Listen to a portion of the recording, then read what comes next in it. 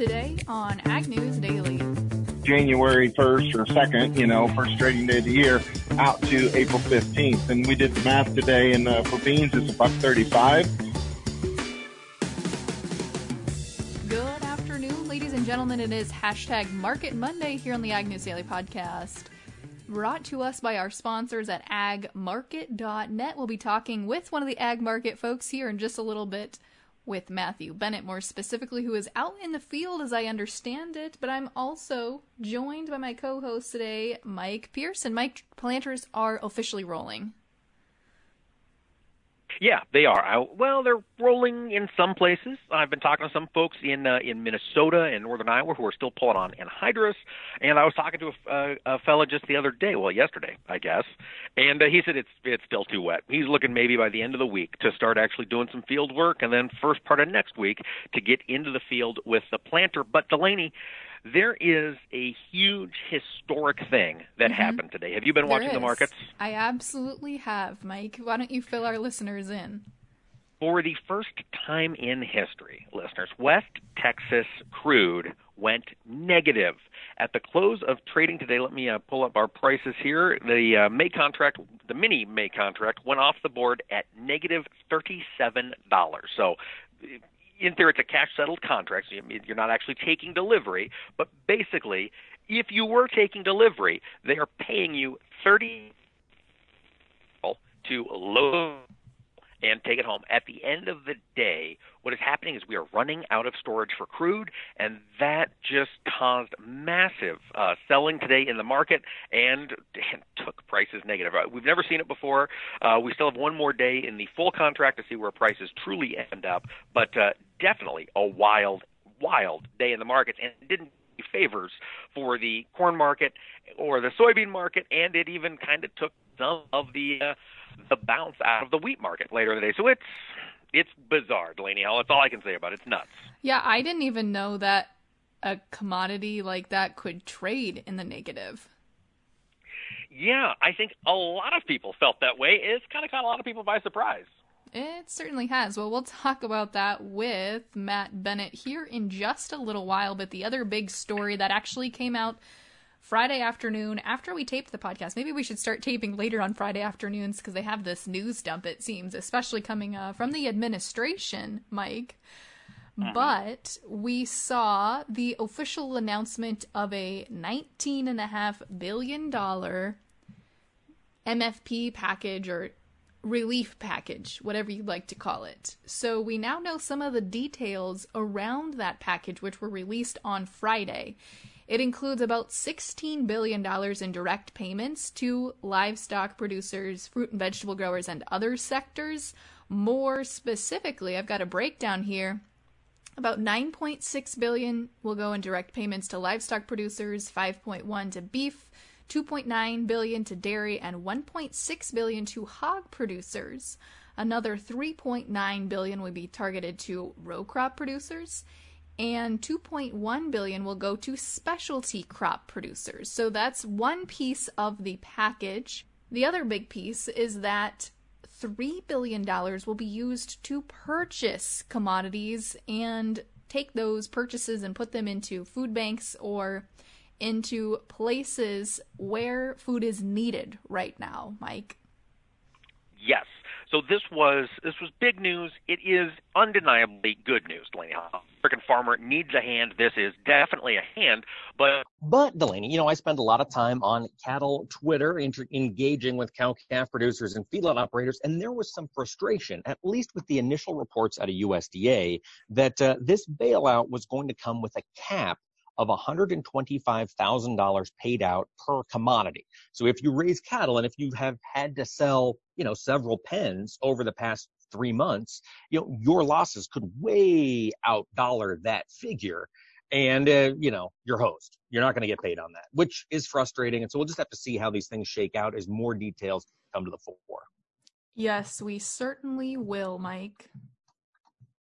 Indeed, Delaney Howe. I tell you what, there is some other news as long as we're talking, or I alluded to the meat markets. We've got bad news again today for hog producers.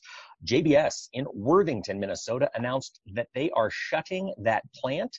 This is a plant roughly the same size as the Smithfield plant in Sioux Falls. Processes about 5% of the country's pork. It is a huge plant in Minnesota, employs 2,000 workers. Geez, these numbers are staggering. Processes 20,000 hogs per day when it's running at full tilt. And basically, they're running into the same problem every other meat processing facility has had, which is employees are coming down with COVID-19. And they just don't know how to fix it beyond closing down, sending everybody home, deep cleaning. And we're going to see this continue to happen throughout the meat industry. Delaney, we've got a tough road to hoe ahead of us here in beef and pork and chicken. I mean, any of the meats. Yeah. And we don't talk chicken or that stuff very often, but they're facing the same challenges. Yeah, and to address some of those challenges, Secretary Perdue is really trying to put some pressure on the CDC and tell them, hey, this is literally our food supply chain that is having these issues. We need to make those folks a priority. So he has been asking and in conversations with those people at the CDC, whoever makes the decisions, to be able to send COVID-19 tests to meat packing facilities so they're able to test workers, get those that are healthy, maybe sectioned off or whatever, or send those sick people home. But he's trying to make it more of a priority to send tests to those people first. That makes a lot of sense, Delaney. Again, this is the second time in a week I've said something the federal government is doing makes sense. I know, Mike, I know. Oil's negative and the FedGov is doing things with common sense. I tell you, it is a crazy world we're living in. Yes, it is. Well, let's see. We've also got some other news here. We've got the Farm Bureau Foundation. I know a lot of our listeners are parents. They've got kids who are grade school age, and more states, Delaney. Iowa did it last week. Illinois, I think, did it last week as well. Ohio, Indiana, all these states are saying, hey, don't come back to school. You're done for the year. And for those of you who want to incorporate ag lessons into your home school beyond their, hands-on learning on the farm, Farm Bureau Federation is doing a thing called the My American Farm STEM app. And they've released it. It's an app. Just go to the App Store, look up My American Farm, and basically they teach them different things. And I haven't used it yet, but there's a science component, there's a technology component, and an engineering component, and a math component, all tied around agriculture. And it looks pretty cool. So if you are a parent looking for ways to teach math and science and engineering and whatnot, check out the My American Farm app in the App Store. All right. Very interesting. Well, I think I am all out of news for today, Mike. Should we rip the Band-Aid off and talk commodity markets? We'll in just one second. This is a story that feeds into it very nicely. According to the Association of Equipment Manufacturers, AEM, they issue their monthly flash report on the sale of tractors. And tractors sold in March, sales were down 16%. Not terribly surprising given where commodity prices are at. Combine sales were down 12%. Again, not terribly surprising. We don't move a lot of combines in March typically.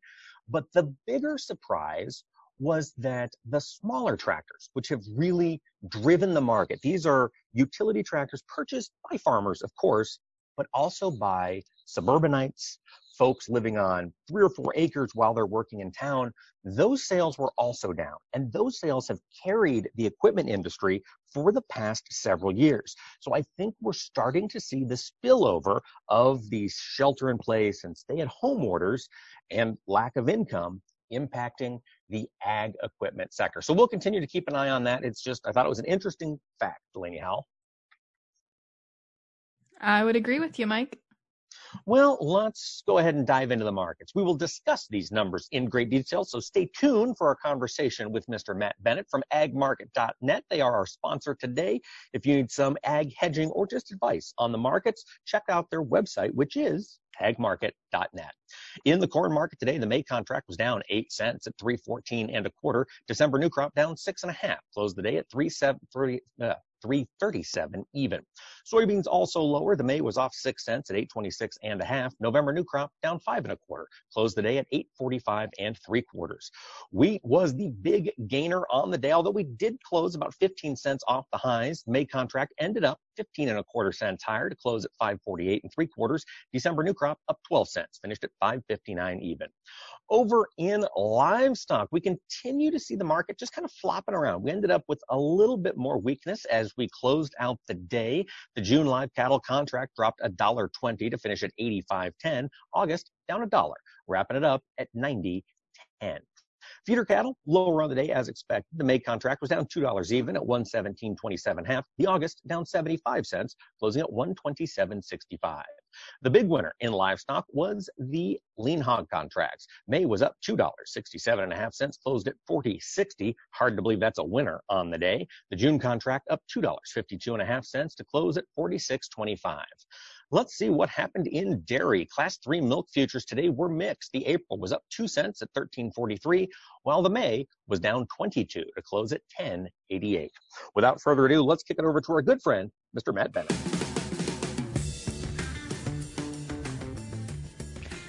Well, as promised for today's hashtag Market Monday conversation, we've got Matt Bennett of agmarket.net on the call with us today, who is out in the fields. Matt, are you planting today or just doing some field work in preparation for planting?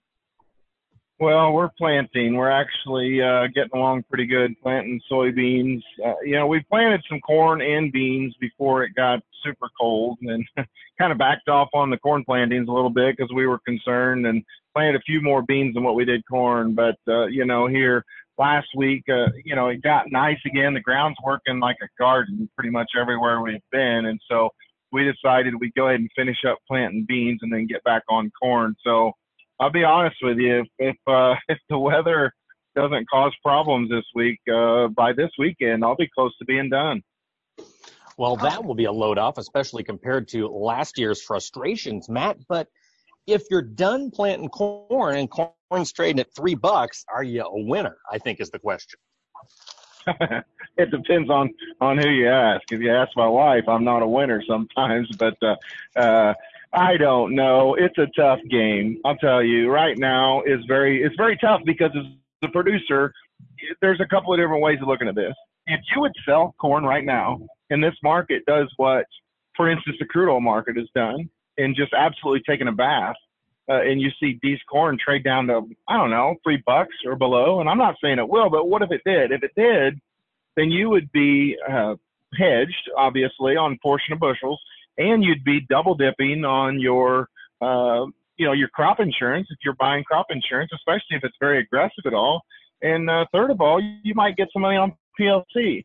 But the risk that you run is if you go ahead and sell your corn and then the market turns around and moves higher, that could be devastating because I don't know that you can really sell, at below 340 D's corn and conceivably say, for most producers anyway, that it's going to be a profitable deal without some outside help. Well, and Matt, since you mentioned outside payments, we also saw on Friday that the USDA is going to do some sort of relief package, market facilitation payment program, whatever you want to title it, since it doesn't really have a title right now. Do you see that pulling acres into corn, even though we don't have very favorable prices? Well, I guess I don't know enough about the program. I know that this initial this payment that we'd be talking about getting in May or early June is going to be 85% of the move. And I'm assuming that would be basis to May, but maybe you guys know, because I'm assuming that what we've incurred as far as a loss so far, the presumption would be based upon old crop. But if it was old crop, that's 81 cents basis to May. And so 85 cents of 85% of that, you're talking some cents. And so do you guys know if this is basis to May or basis the December?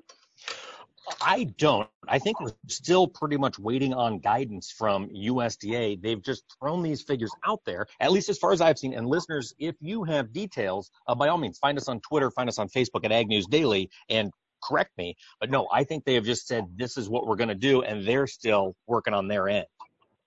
Right. And so my assumption is that it would be strange to me if that if that is not how it is based. It's based upon, for instance, the May contract, because we're talking about losses from January 1st or 2nd, first trading day of the year, out to April 15th. And we did the math today, and for beans, it's $1.35, and for corn, it's 81 cents. And so if you take 85% of those, and then, again, I'm going to make an assumption here, but whether it's going to be on the county yield or not, it's fairly easy math. If you start crunching those numbers, then that's a fairly healthy payment for most producers. So I don't know that this 3.9 billion or whatever the number was they came up with, I don't know that that's enough. I mean, to be honest, to be able to, if I'm running the math, I don't know that I come up with enough dollars there. Yeah. It's bizarre. It's going to be frustrating, I think, for a lot of growers to see these figures finally when they get worked out. But Matt, you mentioned, if corn were to turn around and rally, we are seeing the ethanol industry under siege. We've got the Trump administration releasing refiners from their obligations under the RFS. We've got crude going negative. When you look at the perspective of ethanol going forward, at least through this summer and into a new crop harvest, what's your take? What is it going? Do we need folks driving again to really get this thing turned around, or is there something else maybe waiting in the wings that can inspire some confidence? It was, I think, frustrating maybe for a lot of people to see that ethanol wasn't involved in this trade aid package or whatever you want to call it. Again, like Delaney, I don't even know what it's called, but I think that shoring the industry up just a little bit, that's one thing. But another thing is, when you talk to people in the industry, they're going to tell you that if they're full of ethanol, it doesn't really do any good to throw any money at them, because they got to be able to get rid of the ethanol. And so when people aren't driving, basically we've got a glut in the system of not only crude oil, but of ethanol. And so bottom line, to answer your question, I don't know that there's a good answer. I don't know that there's a fun answer to talk about. I'm very concerned about what this is going to do to us. When you're looking at something that's gobbling up a good 1/3 of the U.S. corn crop, it's a major issue, I guess, for producers moving forward. So obviously you're taking DDGs out of rations. You're going to throw corn in. It's a low test weight crop. You're going to boil through probably more corn than what people think.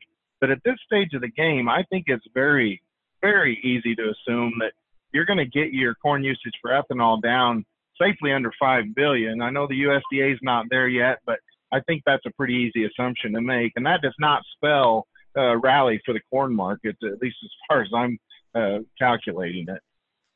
And Matt, talking energy here, I know there's probably not just a one-size-fits-all answer, but trading in the negative today in the crude oil market, I didn't even know it could trade in the negative, but what is going on? Do you have any idea of why it's been moving the way it has, besides the lack of driving demand? We've obviously got that. People are not using any form of fuel compared to what we normally see, especially, you look at airline travel. The only thing that is really on the road in any fashion close to what it was before, I think, would be semis. And so, there's a lot of stuff getting hauled around the country still. But, as far as this price structure goes, you just have a glut. There's nowhere to go with this oil, and nobody wants it.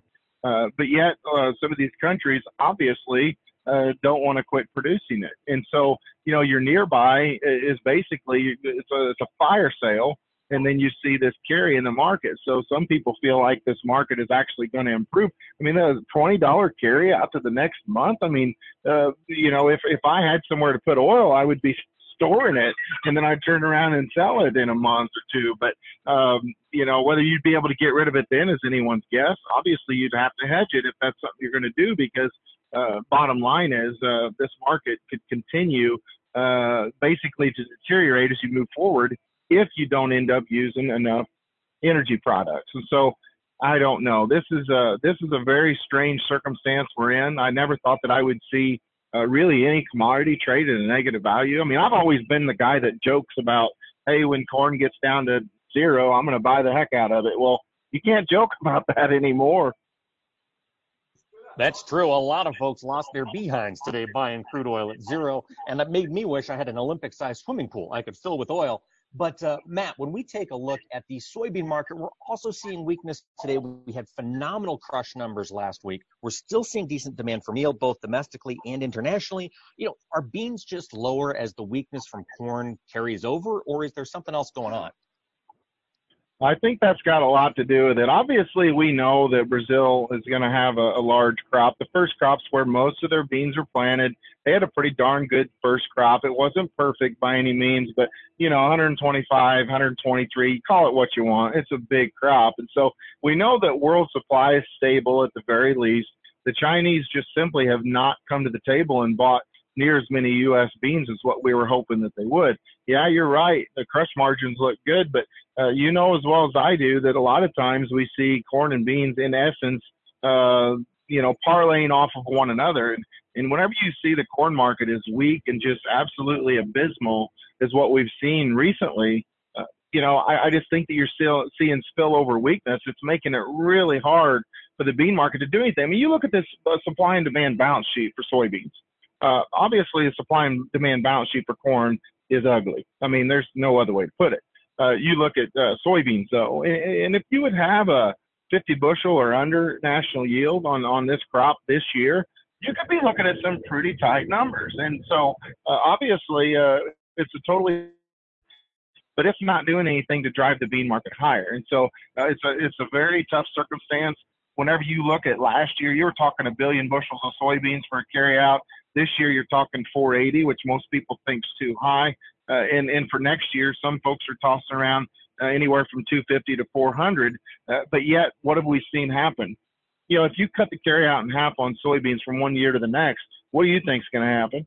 You're going to see a price rally. Well, we didn't get a price rally. We got the opposite of one. And so it's a tough thing. And I think a lot of it has to do with your other sector with corn. But you look over at the wheat market, and it's rallying sharply today. So doesn't always make sense, but I do think that soybeans got a lot to do with what's going on in the corn market. Matt, since you mentioned the wheat market, what is going on with them today? They've had a pretty good day, and do you think it could have been higher or a better day if we hadn't seen maybe some of the trickle-down effects from corn and soybeans trading poorly today? Oh, absolutely. The wheat market settled off its highs, and I think a big reason that the wheat market is going the way that it is. You talk about dryness in other parts of the world, whether it be Europe.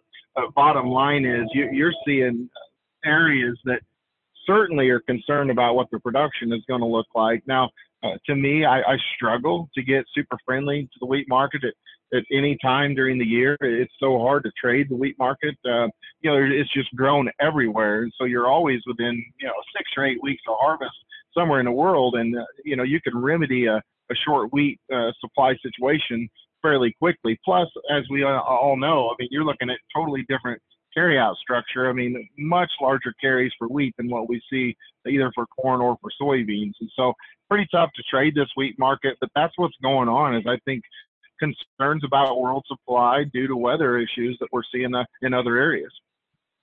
Well, Matt, before we let you go, we've got to have a conversation about the meat markets. We had another announcement earlier today. JBS closed a plant that processes about 5% of U.S. pork, and yet pork prices were higher, strong carcass values. What is going on? What's your take here on the meat markets going forward?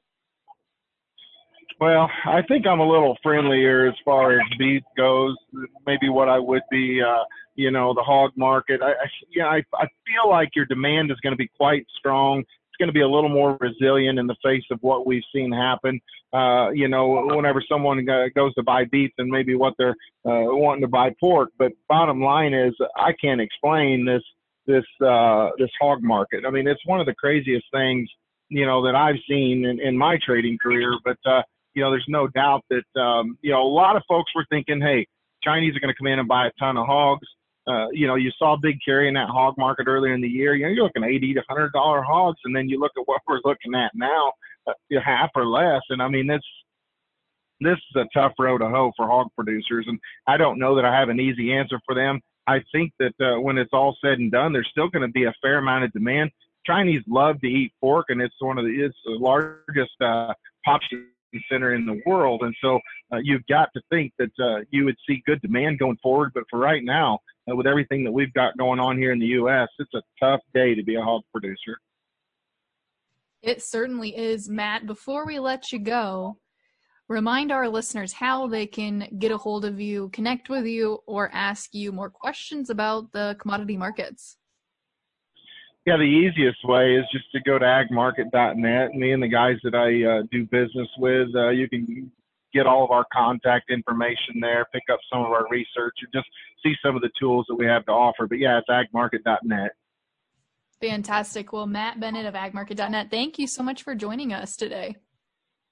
Thanks for having me, guys.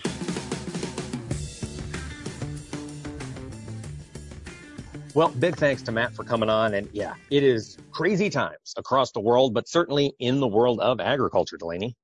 It certainly is, but we are always keeping abreast of the latest issues impacting agriculture here on the Ag News Daily podcast. So do make sure you are connected with us on social media at Ag News Daily on Facebook, Twitter, and Instagram. Or if you've missed any of our past episodes, check us out at agnewsdaily.com.